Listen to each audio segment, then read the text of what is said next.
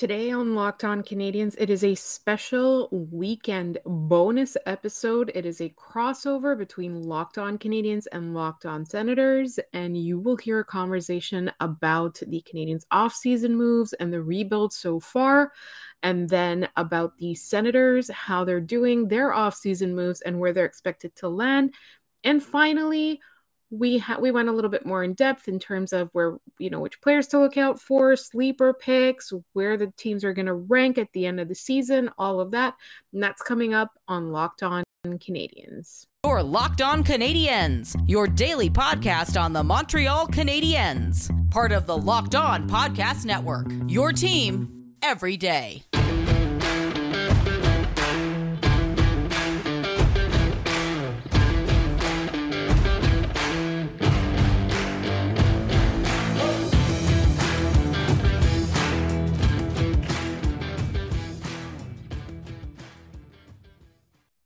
Welcome back to the Locked On Atlantic Division Preview. I'm Ross Levitan alongside Brandon Pillar, and today we are joined by the wonderful Laura Saba of Locked On Canadiens. You can follow her on Twitter at The Active Stick. I know her favorite thing to discuss is the Senators Montreal Canadiens rivalry. Laura, how are you doing today?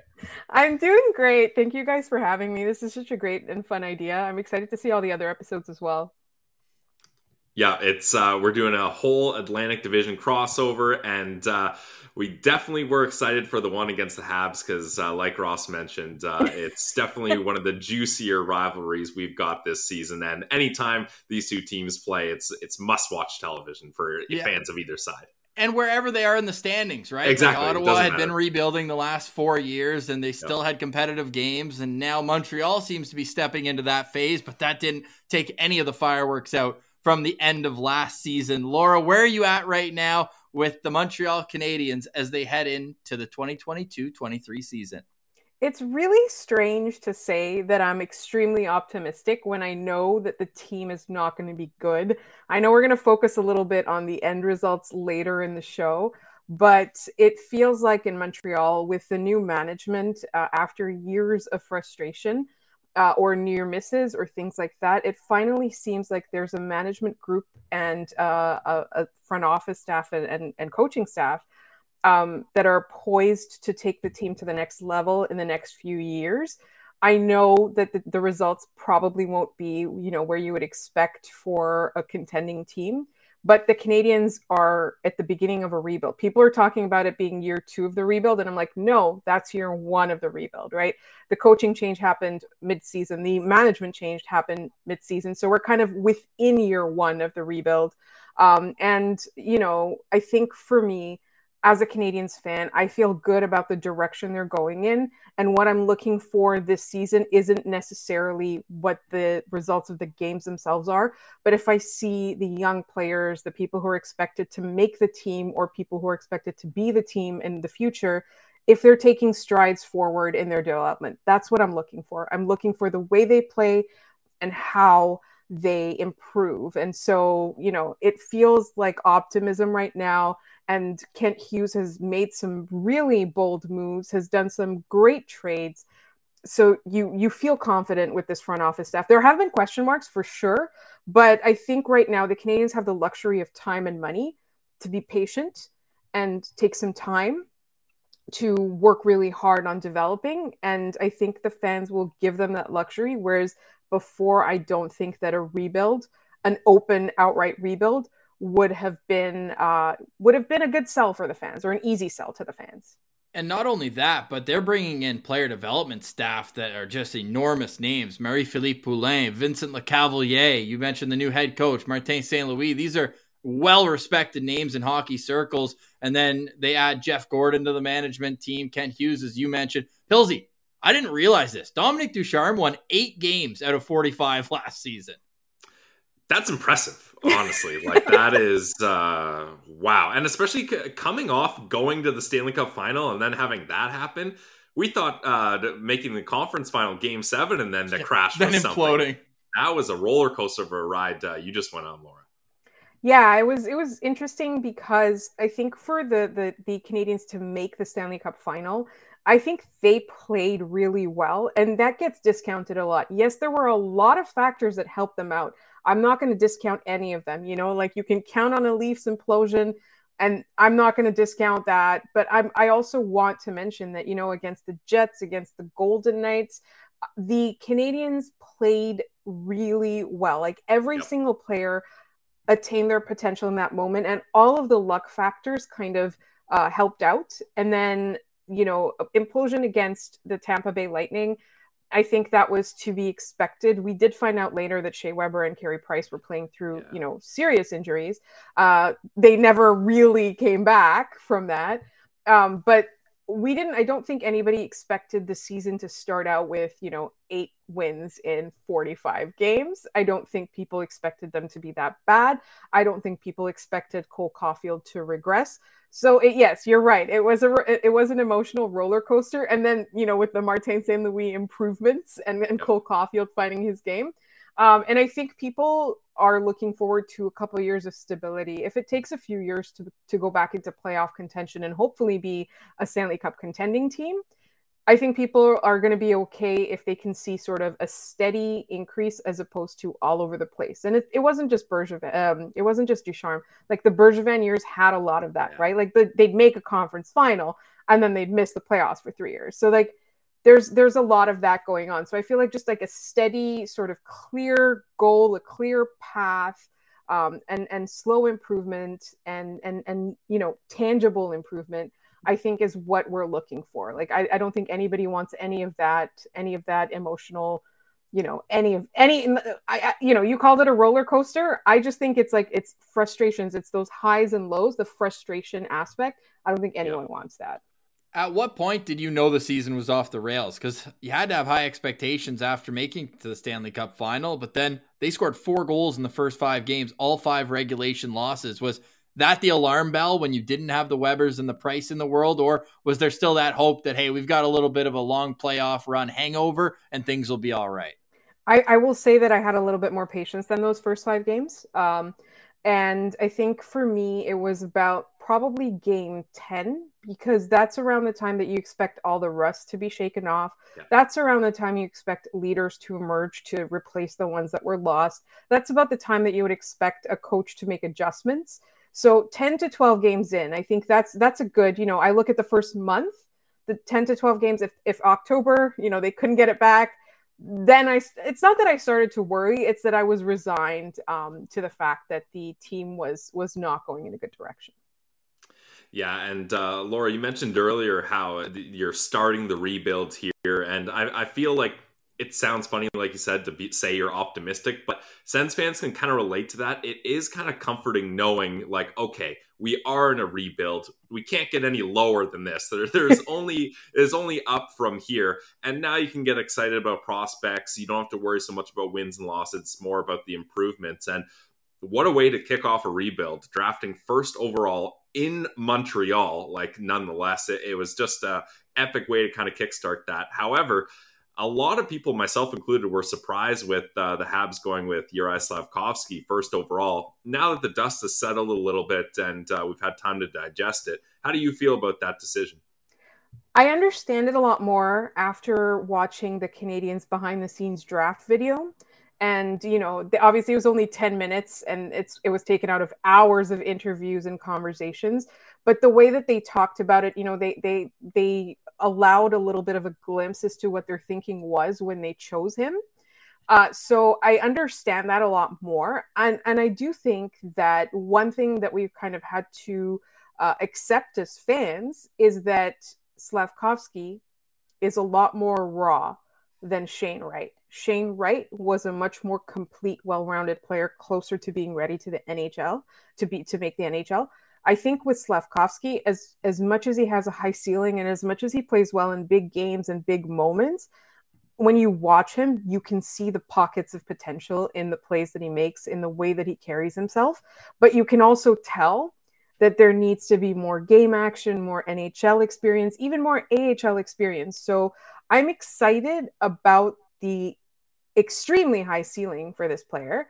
I am a little bit apprehensive because I know that for him to attain that potential, the Canadiens need to develop him right. And for all their talk, we haven't yet seen the action. We've seen the hirings, we've seen their conversation, we've seen the way that they talk about how they care about development now, how they're going to invest in it, and you know, who more to invest in than your first overall pick. But I want to see it in action. So like, to me, it's up to the Canadiens. The player himself seems ready to become a star. He wants to be a star. He wants to be a big part of Montreal. He wants to be a big part of bringing success back to Montreal. And I sense that the way he works, he's going to do what it takes. So it's up to the Canadiens to really lead him correctly, to support him well, not to rush him. And so for me, like, you know, like I was having conversations on draft night. I was shocked. And Pilsy, you remember that. I was so shocked. I completely forgot about the DeBrincat trade that day. Yeah. Like that. I was just like, thank you for not calling me on that, by the way, all good. in the recording. But, you know, I was having conversations with people and they're saying like, this guy could be a total bust, or he could be like the next Jaromir Jagr. And I'm like, if he gets like 1/4 of the way to a Jaromir Jagr, how great is that? Yeah, it would be fantastic. Now, I just went all the way back to find the last first overall picked forward who didn't play in the NHL immediately following his selection. Matt Sundin in 1989. There's been a few defensemen along the way. Owen Power, Eric Johnson, both stand out in terms of that. But is there pressure for Slafkovsky to play the whole year in Montreal? You mentioned Laval as an option where they wouldn't even burn a year off his contract. Is that more than likely in your opinion? Or will he at least get the 9 games and then reassess?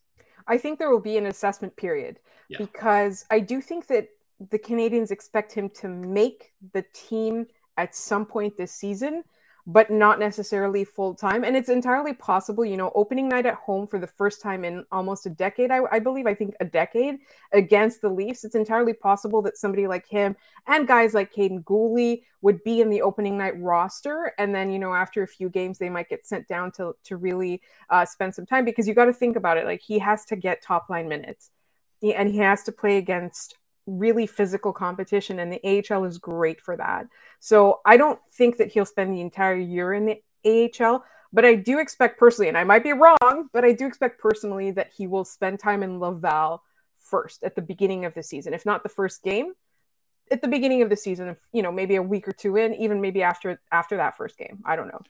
So this is something definitely to monitor, and I kind of look at it in similar stature players, different skill set, but Mikko Rantanen, when he came over, got 9 games, but then just learned how to dominate the North American game, was over a point per game in the AHL, and then scored 20 in the NHL next year. So I'm curious if that would be a good development path to look at when Juraj Slafkovsky's on his way up, because the physical tools are there. What's he at? 6'5", 240 basically right now? Essentially, yeah. He's even getting used to skating at that weight. Like, he put on a lot of pounds this season, and it's all like, it's bulk. It's not, you know, it's him working hard. And he's obviously he's 18. He's pretty young. He just got his braces off a couple of months before the draft. So, like, you know, he's a kid that's growing into men. So there's a little bit of growth there. And he's learning to kind of use that body and that space a little bit. But every time he does something that shows why Kent Hughes and Jeff Gorton fell in love with this kid, like, I think to myself that, you know, the Canadiens better not screw this up, because it could be something really good. It really could. And the irony that they take a man that enormous at first overall and then take Lane Hudson, my favorite prospect from the draft, in the second round. He was the best. He was the best. After we did our profile on him, his dad DM'd me being like, thanks for the nice words. His growth plates are very underdeveloped. He will be great. And I believe it. That guy is such a stud the way he skates. And then Owen Beck was a favorite as well. So really, to me, the Habs 2022 draft was similar to Ottawa's 2020 draft, where you get all these assets in, and now that's when the excitement of a rebuild starts. You said this feels like year one. It's the same, right? Because the first year, when the wheels actually fall off for Ottawa, it was 2017-18. You don't even have any prospects where you're like, oh, everything's going to be okay. Like, they're coming. They didn't even exist. It's just everything sucks. Andrew Sturtz was like a prospect to watch. I think Ottawa traded him to Montreal for like, anyways, doesn't even matter. A player who might never have even been named. I have one final question for you with Montreal. We're going to touch on a little bit more later when it comes to a sleeper pick. But we saw the great chemistry between Nick Suzuki and Cole Caulfield. Who do you expect to start the season with those two on the top line? So they've got a lot of options. Some of us would like to see Jesse Alone in there, because he's got a lot of skill. I think what they're going to do, to be honest, if Josh Anderson is healthy, is put him back there at the beginning. I know that a lot of people just want a top line that's, Nick Suzuki, Cole Caulfield, Slafkovsky, but you got to think about people, playing on their right sides. You got to think about, who can read the play and all of that. So I do feel like they're going to start with Josh Anderson, and they're going to give somebody from the prospect pool a look at some point. And it's entirely possible that Josh Anderson gets traded. He's a big guy.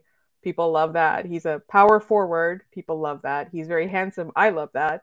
But I think that's who they start if he's healthy. And then if he's not, I truly have no idea, because they have so many options, and they want to make sure that they preserve the chemistry between those two, but also have them sort of bring along some development as well, just by, sheer playing with Nick Suzuki. Pilsy, Andrew Sturts and a 5th-round pick were traded from Ottawa to Montreal in exchange for? I don't know. I have no clue. Considerations. Mike Riley. Oh, wow. Yeah, right. Yeah. That was a trade we actually ended up really liking. All right, stick around if you want to learn some more. This is a crossover edition of Locked On Canadiens, Locked On Senators. I'll be right back. I got to wash my mouth out, and then we'll talk some Ottawa Senators hockey afterwards with Laura Saba and Brandon Pillar. I'm Ross Levitan. Stick around. It's part of the Locked On Podcast Network, your team every day. All right, you're listening to a crossover edition in the Atlantic Division. I'm Ross Levitan alongside Brandon Pillar, and joining us, Laura Saba from Locked On Canadiens. You can go follow the show on Twitter, LO_Canadiens. You can follow Laura on Twitter at The Active Stick, and we are at Sens Central. Although I feel we might have some of your listeners blocked, Laura. If I see a Habs logo and they're giving it to me, I said, I don't know if you're going to provide any very nice words for us ever. So I just like to cut the umbilical cord right there. That to say, it's always fun when these two teams get together. And what are you expecting this year? I'm a little upset because Ottawa and Montreal, I don't need it to be the home opener or early in the season, but I think we have to wait till late November for the first matchup. Absolutely. I just want to say, though, it's pretty mutual. Don't worry. I'm not taking it personal. If you block any Habs fans, there's plenty of Sens fans in my delete and block list. And the reason is because these games get really contentious, right? I am also... It's one of those things where every time they play, you're mostly hoping that all of the players get out unhurt. Like that to me is especially in the rookie games. Like, because Habs fans said it was a thing that the Sens guys were injuring there, and then we lost 3 guys in that game this year. I believe it was all to one player, right? Yeah, more or less, which sucks because he would be my favorite player if he played for the Sens. We got one coming. Don't worry, he's still at North Dakota. You guys will meet Tyler Clevin next year. But yeah, it is.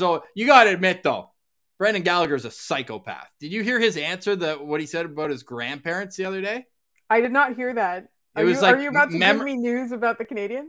Core memories from when he was a kid, and he's like, yeah, I used to go to my grandpa and kick him in the nuts all the time, and everyone else had these like cute stories, and he just went. I was like, if that was my teammate, I'd tell him to smarten up.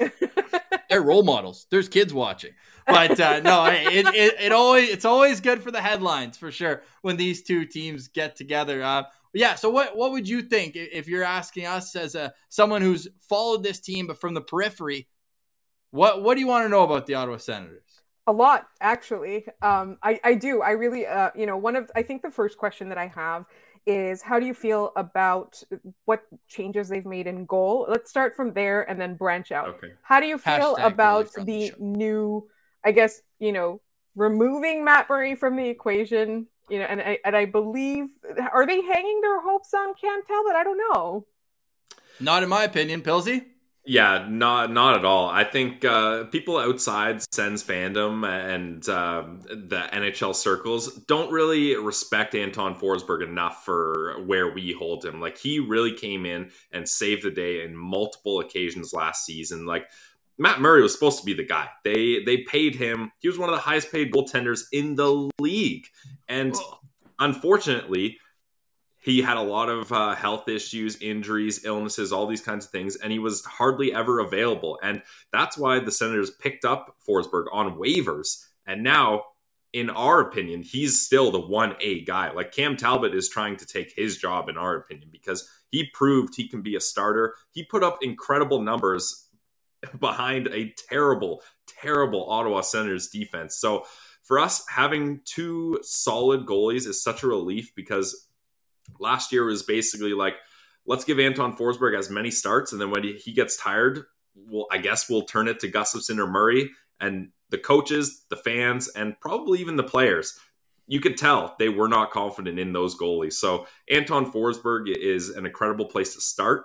Adding another veteran like Cam Talbot, the Sens fans, kind of the circles and opinions are that we have a really solid goaltending tandem here. Yeah, what I like about Anton Forsberg too, and you mentioned the solid numbers he put up, a .917 save percentage, but in 46 games on this Ottawa Senators team last year, he had 22 wins and 17 losses. So batting pretty high above 500 for a guy who wasn't really expected to be much of anything. I believe he was put on waivers 3 times the year that they got him. From Carolina to Edmonton to Winnipeg to Ottawa. And this is all during COVID. This guy's got a young family, 2 kids, and now he's become a fan favorite. He actually marched in the Pride Parade in August, so really kind of getting himself into the community. And Ottawa has kind of had experiences like this before when it comes to Craig Anderson, who was acquired as a journeyman 30-year-old who really couldn't get his bearings in one location. So we're hoping. It's still early. He signed to a 3-year extension at 2.75. So it's not like you're investing a whole lot of capital in him. But for what he's put up the last season and a bit since he's come to town, he's been available, which you can't say for the other goalies in the organization, and he's put up some good numbers. So I understand, especially from your perspective, being like, oh, Cam Talbot, 35 years old, was an all-star last year with Minnesota, won 12 of his last 13 games down the stretch in the regular season. But I think it's going to be a pretty healthy competition, 1A, 1B. I don't think either of them plays more than 55 games, though. I think it's going to be pretty even at the end of the day. I want to next ask, first of all, can I have Thomas Chabot for the Habs? No, absolutely not. All right. No, merci.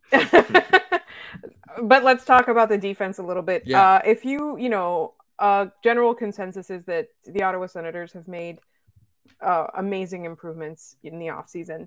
I think, like, personally, in my mind, they were the most improved team. You know, they made the best moves, and DeBrincat was obviously a steal at what they got for him. And you get a little lucky with Chicago there. You know, I feel like Kirby Dach as well was kind of like a luck thing. Obviously, DeBrincat is elite. He's amazing. Like, I love watching him play, and I'm very, very jealous. But I want to, let's talk a little bit about the defense, because we talked about how, Ottawa has made the biggest strides, the best improvements, the most improvements, all of that, all of the superlatives there. But I want to know, what did they do to help their defense? Because that's the question mark. If you ask me, and again, I'm an observer from the outside, that's the question mark. Everywhere you go, it's not even goaltending. It's not a question mark in goal. It's if they get competent goaltending, everything will be okay. But for me, the defense is it's a question. There's no doubt that it is a huge question mark. But if you had asked us in mid-June, what are you most excited about for next season? And yeah, I guess that's kind of unfair because that's before all the moves. But Jake Sanderson, his arrival to the NHL, there is so much hype and excitement about him in Ottawa. And what a tease too. He was playing so well at North Dakota. He was named a first-team All-Star, and he missed half the year, suffered a brutal injury at the mid part of the season. He was diving across the crease to try to save a goal, and a skate cut his hand wide open. Then he got back just in time. Or no, it was the other way around. He got hurt at the Olympics, came back in time, got hurt in the first game, still at a point, and then came back in his first game back, got hurt again. So it was such start, stop season. And then he came to Ottawa and was pushing so hard to get into a couple of games at the end of the year, re-injured himself, and ended up missing. I think he was wearing a cast for 8 weeks, it felt. So we're okay, that sucks. However, looked good at the rookie tournament. Only played 1 game, though. Looked real good against Toronto in the preseason opener. Had some great defensive plays against Marner and Nylander. So not the depth guys, the guys you want to see him defending well against. And a lot of their potential success hinges on a 20-year-old. And that is not lost on me how stressful that is. They seem like they're in on every guy. They were in on Mackenzie Weegar. They were in on John Marino. The laundry list continues, but The one that's left is Jacob Chychrun, who obviously has ties to the Ottawa area. His family has a cottage in Arnprior and always has in the Ottawa Valley. So I don't really know if there's a fit. It almost seems forced because he's another left shot guy, and the contract looks great, but what are you going to have to give up for him? Talking about handsome guys, Shane Pinto isn't going anywhere anytime soon, hopefully. But yeah, when you look at the D-core with Ottawa, like you're betting on at least one of Hamonic and Holden being able to handle like a top 4, top 5 role with defensive responsibility. So that could be scary. Yeah, I could understand Sens fans being a little nervous about that. I mean, honestly, the other day I got asked if there were any Norris candidates on the Canadiens, and I was like, I don't even know if there's like that many NHL defenseman candidates on the Canadiens. I don't want to get yelled at by our fans. There's a lot of potential in the pipeline. I'm not discounting that, and I think Matheson seems to be a really great pickup for the Habs. But all I'm saying is I understand what you mean when you say like your hopes are hanging on your top pairing, and then like some guys can sort of support them. And so I did want to ask a couple more questions about the current roster. I guess like this was something that a lot of people in Ottawa wanted, predicted, and it did seem like a foregone conclusion, but Claude Giroux coming home was a big one. And so I want to ask you guys, what's your assessment of there he is. And that day where like he showed up to sign and meet the media and brought his kid, like just I've actually been following his wife on Instagram for the longest time. Nice. And like all of this stuff where like she ordered food from somewhere and like they had like welcome home Giroux or something like that. Like sure. It's just like it's such a heartwarming story. Behind the scenes, she I think had quite a bit to do with him coming to Ottawa. Right. That's she's from the area, right? She's born and raised in Ottawa, and Claude moved here, I believe, when he was 10 or 11 from Hearst, right? up north. Yeah. Well, he played in Cumberland. He played minor hockey here, and then didn't get drafted to the OHL. So then he applied to the Quebec League, and then I think he put up back-to-back 100-point years. I mean, the rest is history about his career. But yeah, my first tweet having lust for him was in 2018. So this has been a long time coming, Pillsy. I'll hand it off to you with that. Yeah, and he was just the perfect guy. Like Pierre Dorion even talked about it years ago. I think 2018, him and Eugene Melnyk. Yeah, they had a massive meeting in the Caribbean, and they talked about how are we going to rebuild this team? How's this going to work? And the one guy they focused on is in the summer of 2022, Claude Giroux is going to be a free agent. That's the guy we're going to go for. And it was written. And this is a guy they've targeted. And there's not a single other guy I can think of that makes more sense to come to Ottawa at this time, because they needed a veteran guy for their top 6. They needed someone that wanted to be in Ottawa. And like Ross mentioned, the family ties are a big part of that. And third, give me a third finger, Ross. There we go. Third, they needed someone that can help out these young centermen with their face-offs. And Claude Giroux has had incredible face-off success. And it's so hilarious. We're such loser fans, but Ross and I are so excited about watching a 5-second video of Claude Giroux teaching Tim Stützle how to take a face-off. We're like, that's what we wanted. That's what we needed. And because can I get this on print?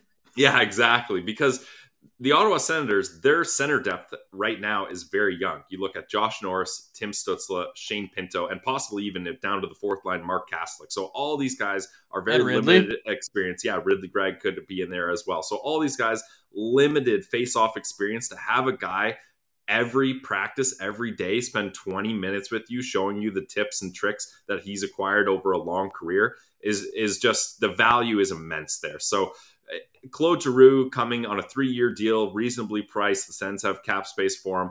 The stars just aligned. So we were all so ecstatic that the Senators finally, free agency, didn't get beat out by every other team in the entire league. Yeah, that's their Claude biggest. chose to come home. That's their biggest free agent signing of all time. There's no question about that. Second would probably be Alex Kovalev or Sergei Gonchar. And those guys were like 37 and 38, not 34, and still coming off a real good season. And again, Pilsy said at the stars align, like Florida just couldn't offer him any money. I think their final offer to them was 1-by-1. Like, hey, if you want to come back, like we'd love to have you, but we literally can't pay you anything. So instead, he takes the 650% raise and comes to Ottawa at 6.5 over the next 3 years, which I think is reasonable. So Leaf fans were quick to be like, oh, Patrick Marleau. Well, Patrick Marleau, when he signed that 3-year deal, they ended up having to trade a first-round pick to get out of it. He was 37 when he signed the deal, not when it was finishing. So I think at this age, it's perfect. If it was a year or two from now, then you're getting into that, is it worth it? But at 34 and playing with the guys he is, it's going to start as a line of Stützle, DeBrincat, and Giroux. Call it the first line, call it the second line, whatever. But it's going to be fun. Like you mentioned, the defense, real question mark. This team's going to be a high-scoring team, and they're going to be fun to watch for sure. So I have a couple more questions with regard to Claude Giroux specifically. Is how much production do you think he can put up? Like I think the intangibles are immeasurable, right? Obviously, intangibles are by definition immeasurable, but I think all of that, the influence that he's going to have, the veteran presence, that bringing the young guys along. What do you think his production is going to look like, particularly since? Do we know that that's the line he's going to play on? That's what he's, So obviously that's going to help a lot. What do you expect from him? My hot take going into this season, and I'm sure I'll be repeating it on some previews with Locked On NHL. I say he hits 1,000 points this year, and that is an enormous season. That would be a 77-point season. I say he's going to do that right at the end. Yeah, is it high? For sure. This is also a guy, though, who had 18 points in his last 12 regular season games with the Florida Panthers. This guy still produces at a real high level, and I think that the energy he's going to get from playing in front of friends and family for 41 games this year, having his kids at the rink, and being able to help Tim Stützle take the next step in the third year of his career, I think this is going to be a rejuvenating year for Claude Giroux. So I understand I'm high on it. I think he had 66 points last year, so I'm giving him a bit of a boost, but realistically, and we'll get to some Bet Online totals about the regular season point totals for the teams, but they just put out their player props as well at betonline.ag, and they've got Claude Giroux at 54.5. And I think he goes slightly on the over, but anywhere 50 and up, I'd say is a successful year. No, Pills?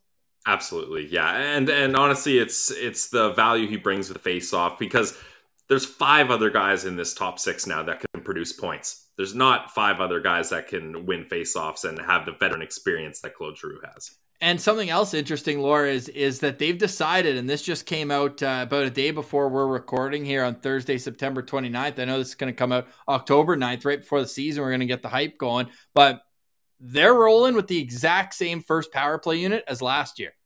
So that means no DeBrincat and no Giroux on the top power play unit. They're rolling with Chabot, Batherson, Norris, Stützle, and Brady's obviously the net front guy. That unit was so good last year. They're like, okay, we've got these 2 kids coming in that we have high hopes for in Shane Pinto and Jake Sanderson. So Sanderson and Pinto are going to be on the second unit with Claude Giroux and Alex DeBrincat. So I don't even know if you can call it a second unit. DJ Smith keeps referencing the St. Louis Blues, who split up the talent on their 2, and they were second in the league last year. So that's something to watch this season as well, is how do you have a 2-time 40-goal scorer, 24 years old, not on your top unit? It'll be interesting to see how the players respond to that. I think it's actually, you know what? I think that's great. Imagine having such an embarrassment of riches that you can put your top talent or, elements of your top talent on your second wave. I just have one more question, because I know, we're running out of time a little bit, is that you mentioned, the top 6 players. Like, there's a lot of fun top 6 players. Like, what do you do if that top 2 punch gets a little bit too crowded? I mean, I feel like sometimes skill players are very much wasted on the bottom 2 lines. Like, I feel like there's such a thing as a good bottom 6, and a good bottom 6 player. Like, for me, the epitome of that is Jake Evans on the Montreal Canadiens. Like, he's not going to be a top line player. He's not going to be a top 6 player. But as a bottom 6 player, he performs amazingly. So, like, what happens now when you're getting closer to trying to contend? Do you think some of that forward talent gets traded away for defensive help? What are your thoughts on that? I think the Ottawa Senators are in a position where they're very fortunate that this offseason they picked up 2 great players in DeBrincat and Claude Giroux, and then throw Cam Talbot in there as well, without letting too many detrimental pieces go the other way. And they still have a stocked pipeline of prospects that they might be able to keep all these guys at least for a while until they kind of outprice themselves, as good teams tend to do, like the Tampa Bay Lightning. Eventually, guys just upgrade and outprice themselves. But Pilsy, they're all locked in. Yeah, but that's what I'm saying. The core guys are going to be there, Right. but the bottom 6 guys that want to bump up to the core and eventually get priced out, that's going to happen. But the Ottawa Senators, they can keep those guys at that level while using prospects and draft picks now to acquire help on the back end like they need. Like that's the beauty of it, is they're still in that sweet spot where they haven't exhausted all their future assets in trade deadline rentals, because this is their first year where that would even be an option.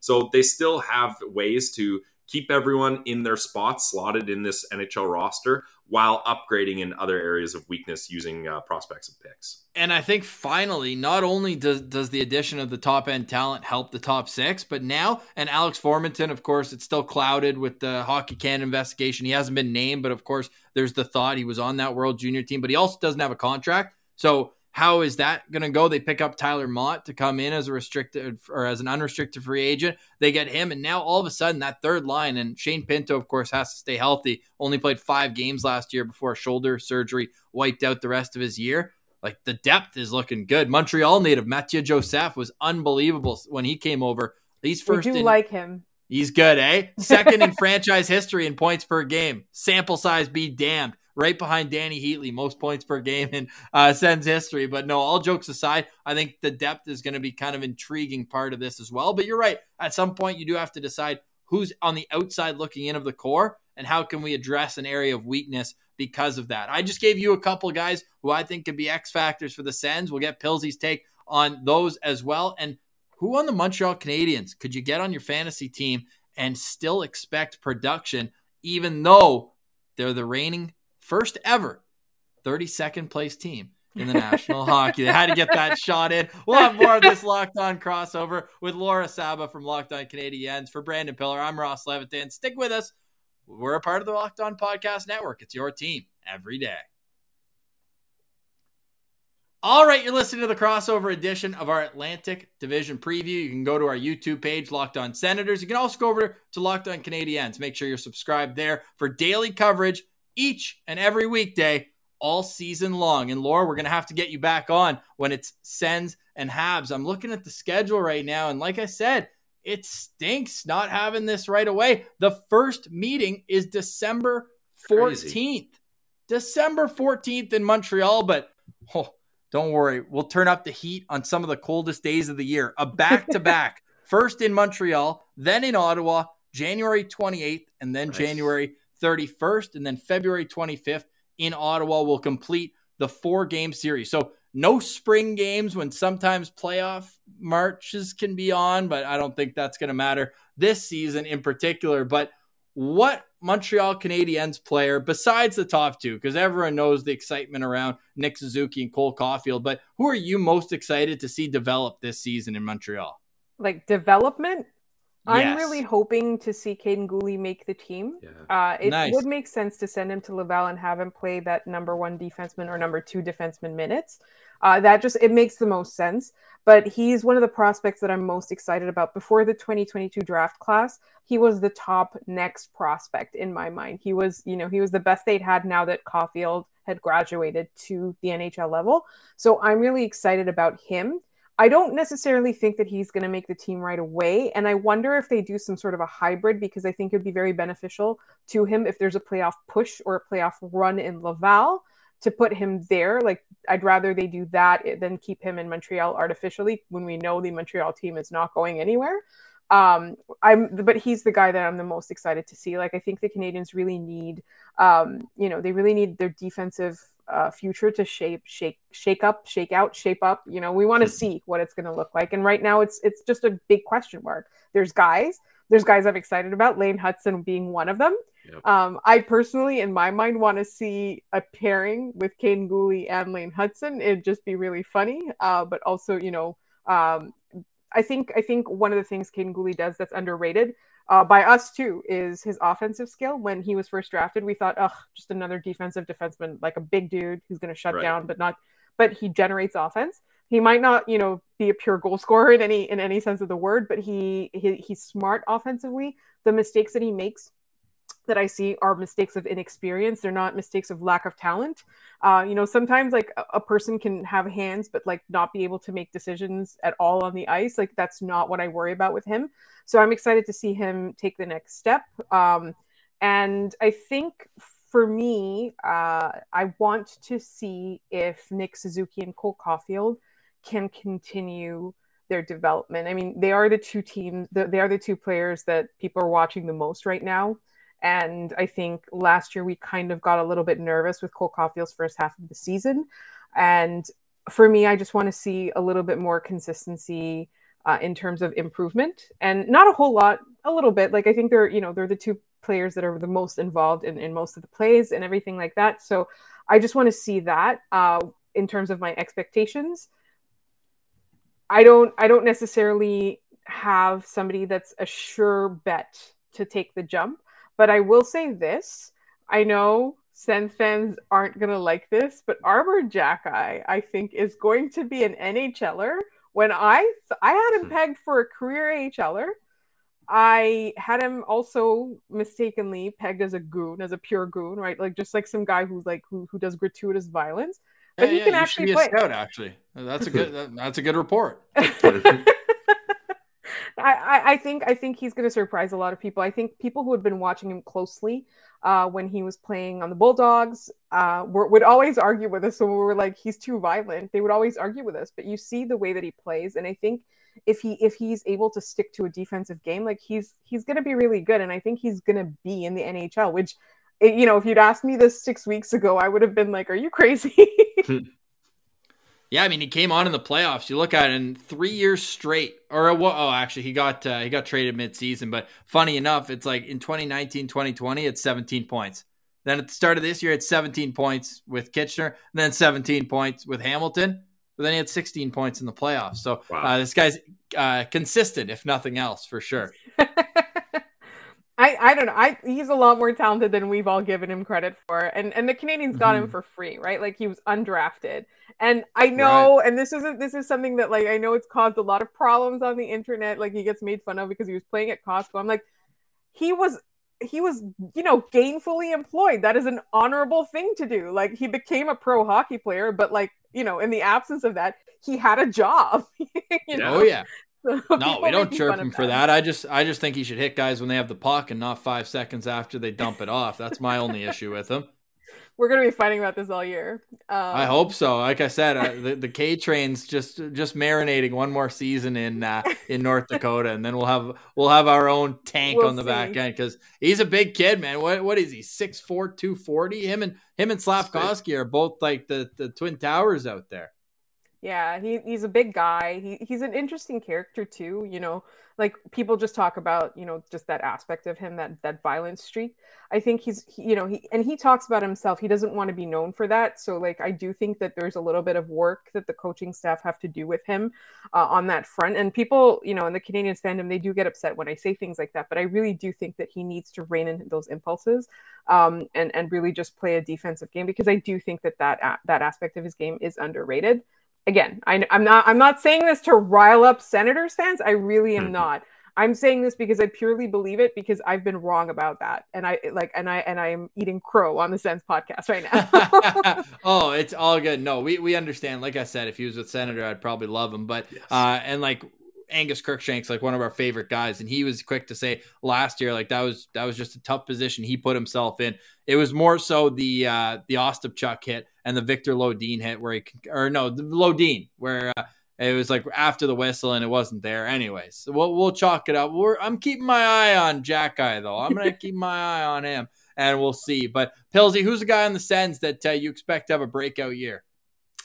The guy that I'm really looking at is Drake Batherson. He missed a lot of time due to injury last season. He was the Sens named All-Star before he got injured. And he was a guy that basically played at a point-per-game clip. Like he finished with 44 points in 46 games. And like Ross mentioned earlier in the episode, DJ Smith is going to keep him on that top power play unit where they've been clicking. He's going to stay on that line with Josh Norris and Brady Tkachuk. I only see that line getting better. And if Drake can stay healthy, I think he's someone that a lot of the rest of the NHL is going to be so focused on DeBrincat, Giroux, Norris, Stützle, Brady, where he's someone that maybe may fly under the radar. So for fantasy drafts, he's a sleeper. And for fans of other teams, when Ottawa comes to town, keep an eye on Drake.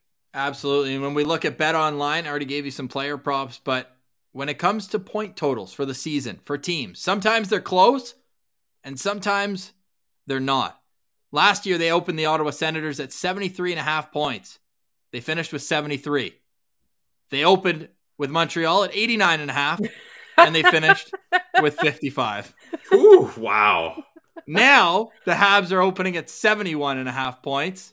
Laura, are you confident that they can hit the over on that? Yes, not significantly over, but I am expecting that Martin St. Louis is going to get enough overtime losses, I mean, you can tell how old I am, and some wins, because I think, one of the things is that we talk about, we want a low finish for the Canadiens. Yep. We want a high draft pick. But are you going to tell Martin St. Louis to go out there and lose games? No. Right? And I think, the Canadiens defense is, I don't even think it's a question mark. I think it's just like a gap, like just a giant hole. It's a ... It's a ... Like It's to be continued. Yeah. And the goaltending is it's dependent on both the health of both goalies, Montembeault and Jake Allen, because I think they're competent. I'm not going to say they're Carey Price level. We're not going to get that kind of goaltending out of them, but they're competent. And Jake Allen, when he's healthy, can pull out those games that are really frustrating for the opponents. He's owned Ottawa a couple times. Yeah, so I do think that with they're going to get basically competent goaltending if both goalies can be healthy and even be sort of in the positive end of that. I just think that their forwards, a lot of the scoring is going to be carried by Cole Caulfield and Nick Suzuki. They do have an embarrassment of riches at forward right now. In fact, they're trying to trade a bunch of those guys because there's just too many of them at this point. So I do think that they're going to be able to pull out enough points to get the over, but not significantly over. I'm thinking 75, 78, something like that. I don't think they're going to go much higher than that. They're definitely going to be last in the division. I don't know if we're doing division rankings, but I don't think the Canadiens are going to be anywhere above. This is the hardest division in the NHL. Yeah, it is. Yeah, and there are no other teams that are this bad in the division. No, even Buffalo is getting their influx of young talent right now as well. Detroit, Ottawa, there's been a lot of talk about them kind of going head to head. And yeah, no doubt. I mean, when I said Jake Allen did well against Ottawa, it brought me back to my least favorite moment of last season. Pilsy, when the Hamburglar turned on us. The Hamburglar turned on us. That was the saddest show I've ever seen. Ever. That was not sad. That was awesome. That was sad, man. He's amazing. He's our Cinderella story. Yeah. And then he just grabbed the shoe and hit me over the head with that. Was it a shutout? If not, it was one goal against. I want to say it was a shutout. I want to say it was a shutout too.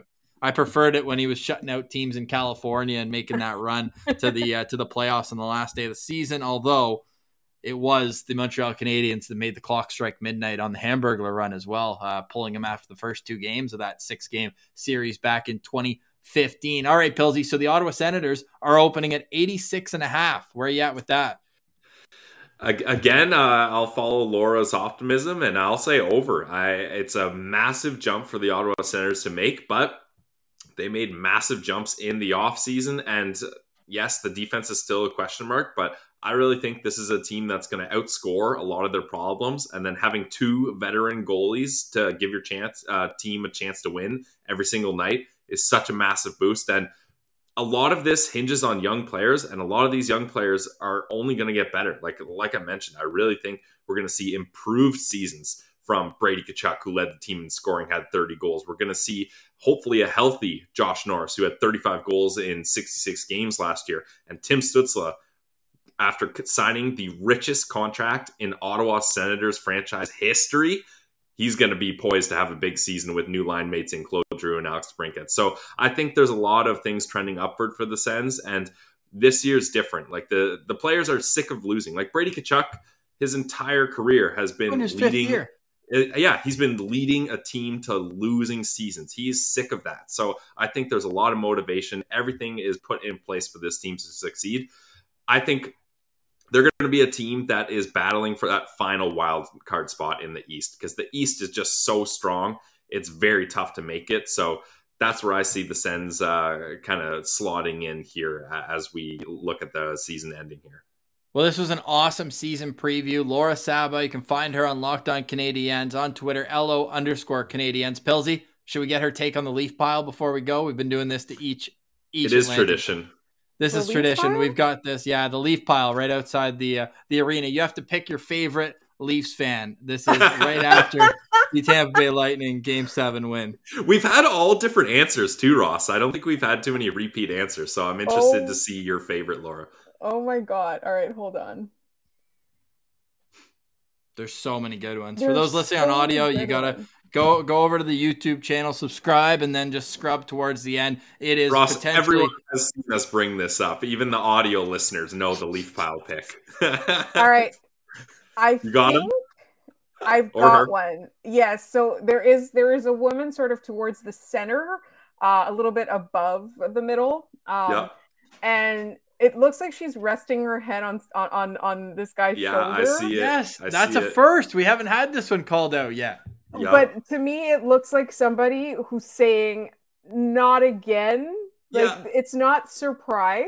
It's like, it's resignation. It doesn't, it doesn't look at all shocked. A lot of the people done. Look shocked. She's tired.